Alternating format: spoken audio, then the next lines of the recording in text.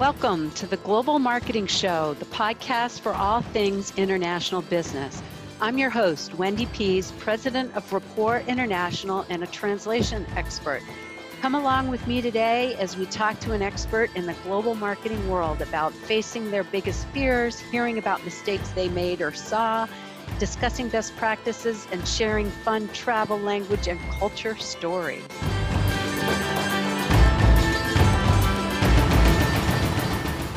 It's so good to have you here. I was just on the Facebook group called the Global Marketing and Growth Group, and that is a space that we're making safe for people who have questions about global marketing to go. And I do see that the latest post up there is about Brittany Cooper. She is fascinating in talking about how her startup went too big, too fast, and it didn't have success. So it was really a good story to listen to. So if you're interested, go to Facebook and search for the Global Marketing and Growth Group and ask to join, and we'll bring you on in.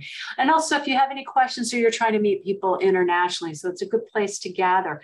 And as always, I like to mention that the podcast is sponsored by Rapport International, a company that connects people around the world across languages and cultures with high quality translation, which is written, and spoken interpretation services. They're happy to do free quotes and free consults. It's an awesome team. I can speak all about them as I know them well. And Rapport International just won the E Award, which is a very, very high honor from the federal US government that was started back around World War II by the president to recognize companies that export or support exporters. All the team members got pins from the government to recognize that, and they're very, very happy about it. So how about a tidbit from Rapport International? Since we're going to be talking to Martha Garza about luxury products today, I thought I'd give you one about lost luggage that Rapport International came up with. A sign in a Copenhagen airline ticket office translated into English read, "We take your bags and send them in all directions." Somebody missed a little bit on that translation. So, Martha, hi, how are you doing? Good. I'm so thankful to be here. I'm really excited. Since we met, I thought it was fascinating the work that you do and your team does, because I've gotten the experience of doing international work and bringing brands to the US and helping them with the translation so they don't get lost in cultural translation. So I'm excited to be here today. So good. Now, her niche is very specific. It is just luxury brands. So Martha Cristina Garza is a Mexican brand strategist who's based in Brooklyn. And she's a marketing expert and brand strategist for luxury brands. And she helps visionary founders find, I can say that, founders find clarity, focus, and direction to expand their brand reach, their revenue, and their impact. She believes that building businesses that reflect their founders' values and beliefs is what changes the world. So, incredible background. Tell me some of the companies that you've worked for. Sure. So I started my journey in Italy. That was where I got my first job. And I used to work for Cartier there. I was in their perfumes and eyewear division. I got the opportunity to launch a perfume in Venice, which was incredible.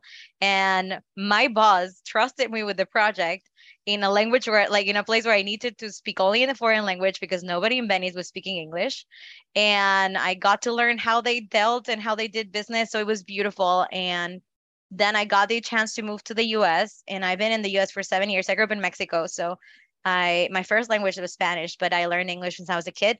So it was fun to be able to work in English and then in Italian. And then I work for French company, and I also speak French. So it was really fun. I work for Maison Kaiser, which is one of the biggest bakeries around the world. They had 30 locations in Mexico. They had 30 locations in Japan. They had 20 in the US. Sadly, they have been closed, but it was a beautiful, beautiful experience. I got to open 5 cafes with them and kind of bring that French tradition and savoir-faire to the US, which was awesome.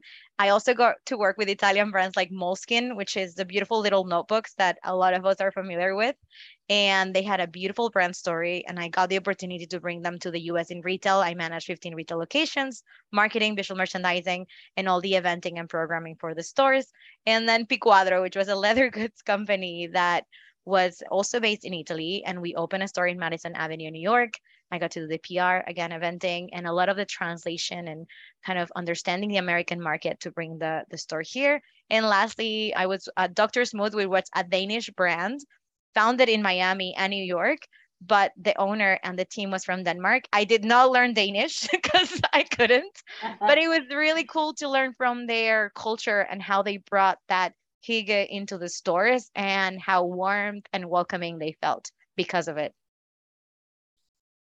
Hygge has been one of the tidbits for Rapport International. So that's really, why don't you go ahead and explain what Hygge is? I love it. I was telling some friends about it recently, and I was like, no, it's not pronounced that way. Like, I had to learn to be like hygge, like it comes from your like throat. It took me so much, and I still cannot say it, but it's about enjoying the little things and creating a space of comfort, like enjoying tea, enjoying candles, is creating this welcoming environment wherever you are in your home and your place of work, like this welcoming atmosphere. And it's about those little luxuries. And it's a very Danish concept that everyone in Denmark is very familiar with it. A lot of my American friends weren't. And it was very cool to explain how we're bringing this concept into our cafes. So here in the US, there's so much we can learn about hygge and other ways to really experience those special moments in the rush that we have. Okay, so luxury brands. When we were talking earlier, you said that taking a luxury brand somewhere else out of the domestic market can be very different to market internationally. So why would it be so different than marketing any other good? Yeah, I feel like all of the brands, right, have that challenge, but I think luxury, just the extra connotation that it has changes a lot country by country. And we also have a lot of cultural lenses that we're seeing things from, in particular in luxury, because of the connotation we have for some countries. We have countries that they're known worldwide for made in Italy. It's a big, brand, right? That has a big connotation.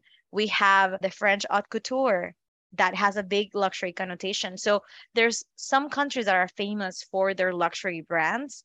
However, when they are in another country, especially in those European countries, to me, it was very interesting to see how a French brand would perform in Italy and with what crowd and with what market. When I was working for Cartier in Italy, I got the chance to visit Cartier Mexico, and Cartier was, at least then, 10 years ago, the number one luxury brand in Mexico, like overall. And in Italy, though, it was perceived as the grandma's luxury brand. It was a beautiful brand with a lot of stories or history, right? But it was not what a young woman would choose. They would choose Chanel. And they're both French brands. So to me, it was really interesting to see why in Mexico, Cartier held so much value versus in Italy, it was more of an older crowd versus in France, right? You see younger generations loving the Trinity rings or the love ring or the love bracelet that I see a lot now coming back to young American generations. They love this love bracelet. I said love a lot. But seeing how, yes, like each country sees it differently and how they keep reinventing themselves, but also really being aware of where they're going. I feel like a lot of these luxury brands, we see a lot of more Asian stories in their storytelling than before they were not including, right? And I feel like they're learning to understand who is buying now, who is their ideal client, and how they can talk to them in their same language in the country they are in. Because if not, what you were sharing about the airline, right? We'll get lost in translation. So not only it's about the culture and the language, it's also about the lens that luxury looks like in that country, because luxury may look very hygge in Denmark, right? And it could be also very extravagant in another country. Luxury may look like gold in one country, but may look like, I love austere luxury in Italy. There's this monasteries that you can go to and stay, and they're the highest of highest, and they're very austere because that's how they see luxury in that area. So understanding the context, but also understanding what luxury means to that country. Like I get that, because all culture luxury is going to be very different. So if you have a brand that is a luxury brand and you're in one country, how do you keep brand consistency across the globe while being very different in each country?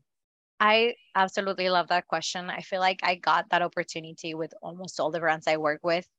And part of it was we were still very much in connection with the home country. In my case, when I was in Italy, I was still very connected to what France was doing. They were explaining us the why though of what they were doing. And my job was to understand the final result or the impact they wanted to create and translate it into an Italian market with their perceptions and with their wants and with their needs.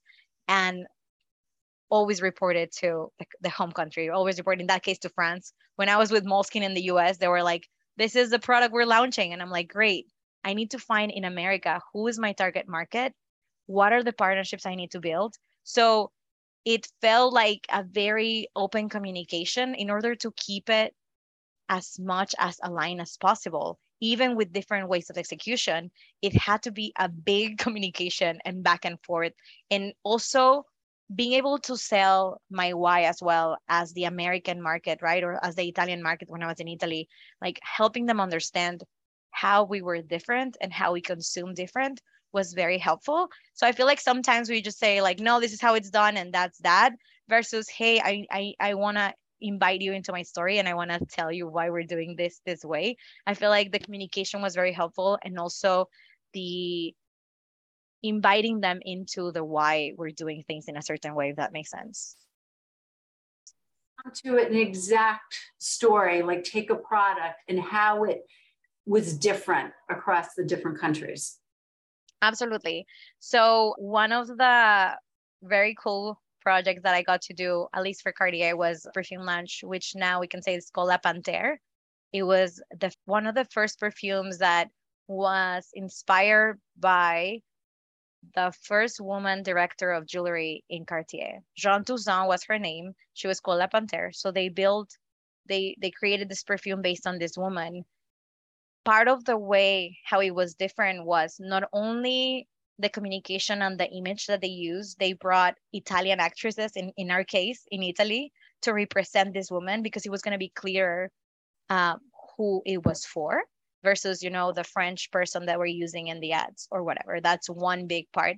Another one was understanding how Italian perfumeries would shop from us. So instead of sending, a box to their homes and a newsletter about it, we actually created an event and flew our 81 vendors from across Italy into Venice, got them in speedboats from the airport and from the train station, and brought them into we built a maze that there was the experience. So they got to experience the scent, they got to experience the shapes, and at the end they got to experience the bottle. Italians, at least 10 years ago, were very old school still. They were used to people coming into the shops, opening their, coiffure and showing them the things. It wouldn't have worked for us to send something to the stores. It wouldn't have created the same impact. So understanding that this is, of course, B2B, right? Understanding that the way to connect with these vendors, with the way to connect with these stores, was creating an experience and was making it very personal, was very important. When I then got to visit the Mexico HQ, they told me, oh, we don't do anything like that. There's one big distributor, they distribute us, which was okay, right? I learned that in America was quite different, but it was interesting to see that in Italy, not only the marketing B2C or to the client, to the consumer was different, but also how they sold wholesale and how they connected to their vendors was different, because it was very attuned to their culture. In Moleskine, for example, they had this huge lounge. Okay, wait, so hold on a second. So in Mexico, did you have to market to the distributor, or you provided it to them and then they chose how to market it? The distributor chose how to market, and the distributor stand directly to the clients. We gave them the material, but we did not take part of how it was presented, if that makes sense. It was more transactional in a way, but I felt like it was more Americanized in how they did it, versus in Italy, it was still very personal touch, even in a wholesale environment, which I don't see a lot in the US. I've been in the US now for almost a decade, but it was very different in Italy. Okay, so in Italy, you're creating this, the things that you're doing is putting it the stamp of luxury on. How do you put a stamp of luxury if your distributor is controlling all that? I think that who's actually doing the stamp of luxury is a retailer.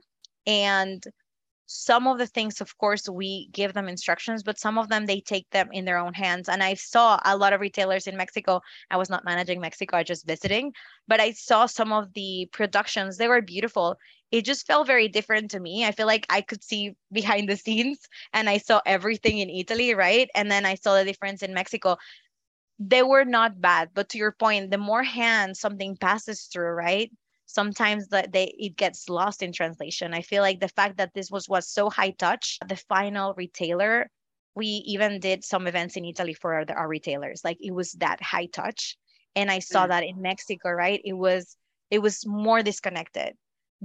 I think there's no right or wrong. There's just understanding how, right? Like in Mexico, that wouldn't have made sense because retailers didn't have the time. There were bigger distributors to bigger retailers, and they saw more of a mass consume product, the perfumes, than in Italy that still had this very, like, yeah, high end touch, which I think we're seeing less and less. And to my point of view, it's because of licenses, right? There's a lot more licenses, and a lot of these brands, luxury brands, are letting go of their products and leaving it to licensees, if that makes sense. It does. And so what I'm trying to figure out, if I'm sitting here and I have a luxury brand that I know I've taken a lot of care to develop and I picked my target market and now I'm going global, I have to understand the distributions of the different countries.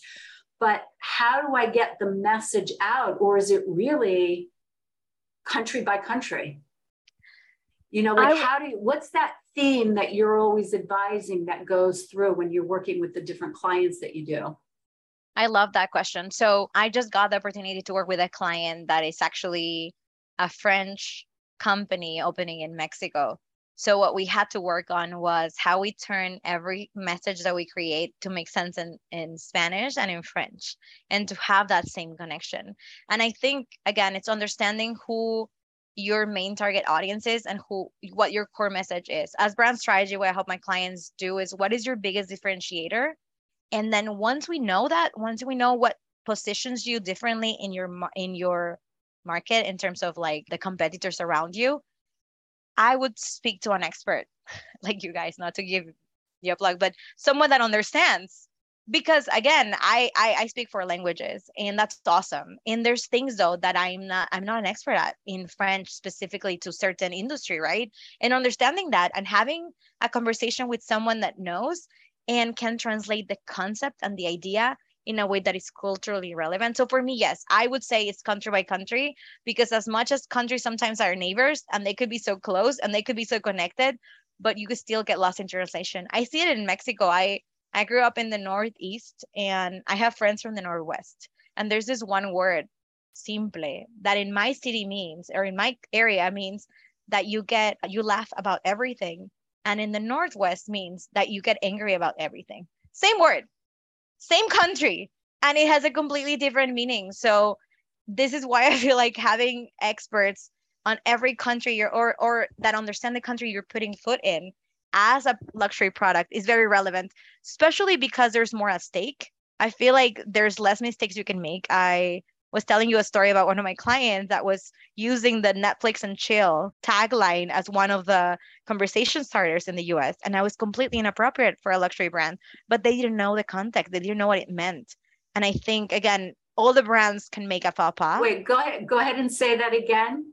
So we saw Netflix and chill. Oh, Netflix and chill. So it was the brand, which I'm not going to name, and chill, because they were a luxury brand that had like a very fancy backpack. Our price point was around $1,000, and they were using the brand and chill with a sofa image, and I was completely terrified.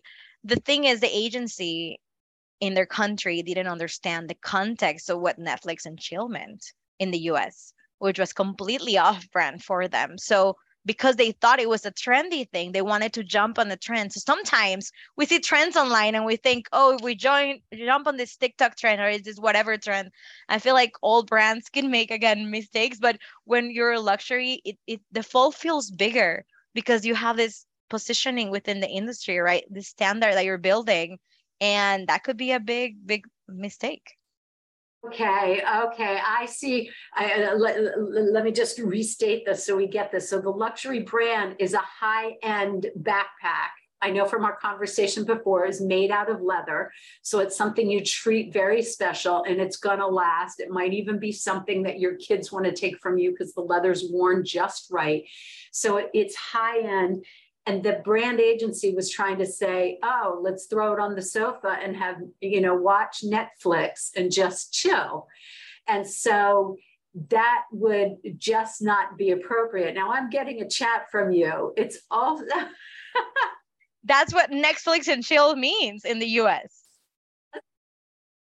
Never knew that. Okay. So Netflix and chill also has a invitation, which means why don't you come over and have intimate relations or sex with me, making the backpack very casual, but it had this hidden meaning into certain populations in the United States, which is not luxurious. Absolutely. I wanted to show you that because I was like, no, this was what made me think, oh no, that is completely not okay. We cannot have Netflix and chill, which means come over and let's have sex while we put on Netflix as our message.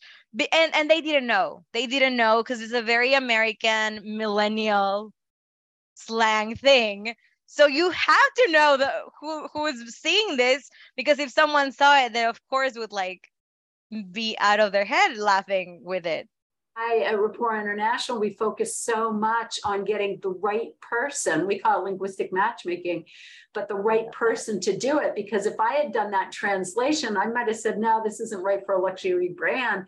But you would have known that it had that hidden connotation to it and kick back. So that's why we spend so much time getting the right person. It's not just about words. Oh my gosh, that is such a perfect example. So well, where do we go from there? With something that would work in the United States. What were they saying? What they were an Italian company? They were an Italian company and they had an Italian agency. And again, I think that's why having someone like your company that could match them with someone that can understand. I am thankful that I could speak both languages and say, hey guys, this doesn't work, right? But I think sometimes companies trust their agencies so much. There's nothing wrong with hiring an agency and trusting them. I would say ask them about having culturally relevant experts. It happens that my sister, she's still in Mexico. She's a brand manager for a big Mexican brand of consumer goods. And they were doing their posts in English. And she was like, I think I need to send them to you because the agency sent me this, but I don't think it makes sense. Like they were doing this TV commercial and that they had, the script. I do not write scripts for a living, but even I could tell that I was so butchered in English and that didn't make any sense. Just what you said about, the flying commercial, the go send your luggage anywhere. And I am like impressed that a company that is making millions of dollars a month, it does not have a check control for this. And it just feels like it happens more regularly than we think. And for people out there that want to go to a new country, right, that want to expand their market, that's a beautiful thing. I feel like it's such a cool way, right, to understand other cultures. Make sure that it's cultural relevant. Make sure you bring eyes of an expert to every piece. And I feel like something important to say too is there's around 60 or more now with all the online world touch points that we can have, right? Are we checking all of those touch points? Not only are online, like I mentioned earlier with my sister's example, this was a commercial for TV and I've never been involved. All my brands have been international brands brought to the US. So they did their own commercials and stuff. But this one was a big national commercial that was costing them thousands of dollars, if not more than that. And there was no checking of the translation. And I was completely dumbfounded that there was no one there to say, well, this makes sense in English before we spend all this money recording the English version of this? Or will it be culturally, like, even if it's right, again, correctly translated, will it make sense to them? Because maybe our Mexican traditions don't translate into the US, and that's okay. What are their traditions? What about, like, if we don't say, are you going to go see, La Copa or the soccer game? We're going to go see the NFL, like the Super Bowl. How can you think of the country and the relevance? And you don't have to do that. I was also going to say that. That's why there's experts. But I would say consider all the checkpoints, the printed ones, the media ones, the social media ones. Nothing is too small. And sometimes we forget that, one, as you as a founder, you of course have the best interest and know everything about your brand, but sometimes the employee of a store that you're selling to wholesale has no idea. I would say, how can you prepare them to be the best ambassadors of your brand, and consider them a touch point too? Exactly. That's a really good point. So how are you training employees so they've got that consistency of voice too? Right. So I'm curious back on this Netflix and chill. Before they tried to come up with that tagline for the United States, what was the literal tagline they were using in Italy? I love that question. It was actually a campaign. It wasn't a tagline. Sorry that I said tagline earlier. It was a campaign that they built for American market. So it wasn't. What was the match for the one? What did they do in Italy to think that would connect with the market? Oh, the campaign was built exclusively for the US from their Italian perspective. They were like, oh, this is a catchphrase in the US, let's use it. So there was no Italian equivalent for that campaign in specific. They built it with America in mind. Did that make sense? And it does, but what I'm trying to get at is they sold the backpack in Italy, right? Oh, yeah. So what was their campaign that they used to sell the backpack in Italy? It was just about Piquadro and about performance. So the guy that started that brand was all about bringing innovation to backpacks. So their backpacks are, to me, the best in class. I got to see them.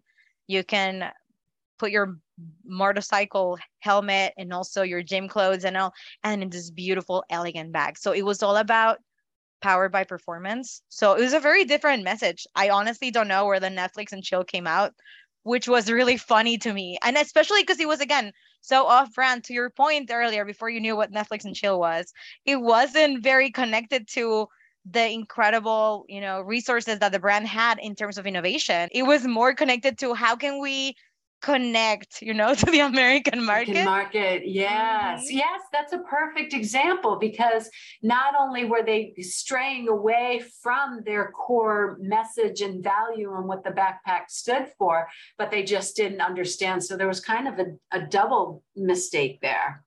Yeah, correct. I love that. Going back to that. Yeah. Yeah.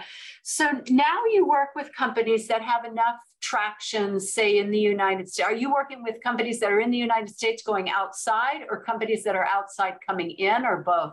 So both. And I have a couple of clients in Mexico, but most of them are in the United States, either going outside, some that haven't gone outside yet, but they're planning to later on. I think the funnest project for me has been ones that had a cultural element to it, or adapting another culture into, right? Like one of my favorites recently was this bakery that's opening in Tulum in Mexico. The end of, like, in September, October. I'm excited because I get to go to the opening and see their beautiful brand work.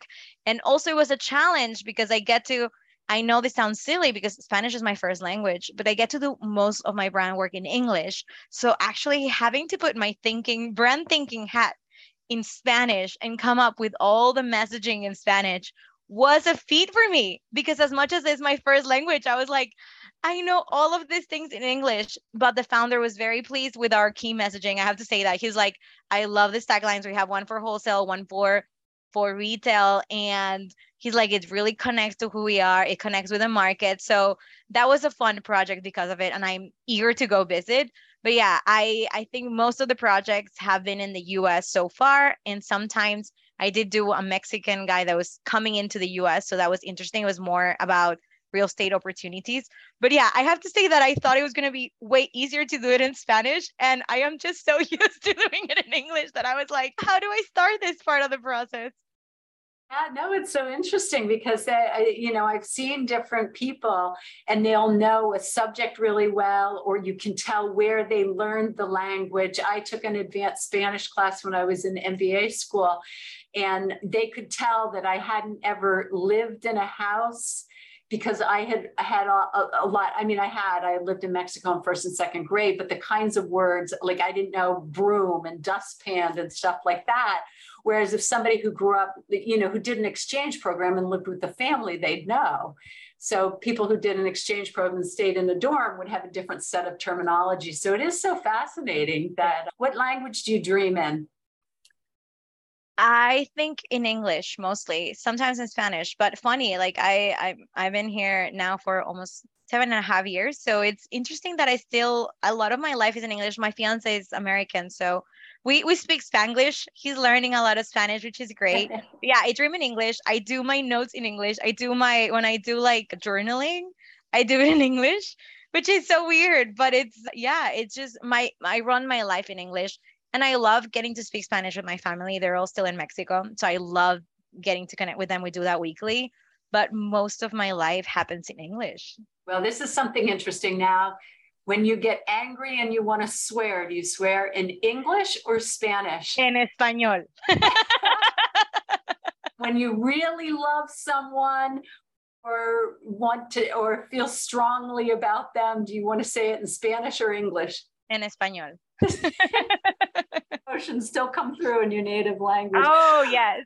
I remember before my now fiance that I was dating someone that was Italian, and I used to get angry and say, I don't like it that I have to yell in like English or Italian because I want to just yell at you in Spanish. Like, this is not working for me.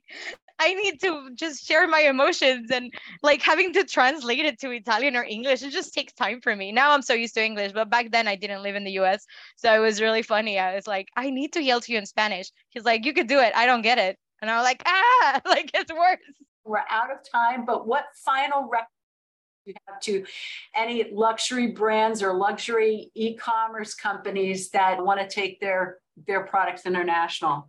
I would say consider the culture, not only the language. Arm yourself with experts, and don't forget about all the touch points. And humans are touch points for your brand. Social media is touch point. Anyone that interacts with your client as the face of your brand, virtually, online, on media, printed, TV, anything, it's a touch point. So consider all of them to be successful. Try to have the same message everywhere to build trust. Advice. Okay, now how about your favorite foreign word? I love this. And I feel a little betraying of my Spanish, not saying that's one in Spanish, but my favorite foreign word is pozzanghera.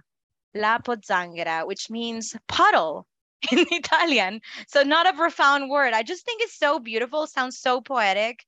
La pozzanghera. Sounds so beautiful. A restaurant and call it La Pozzanghera. I don't know what we'll serve, maybe pudding, but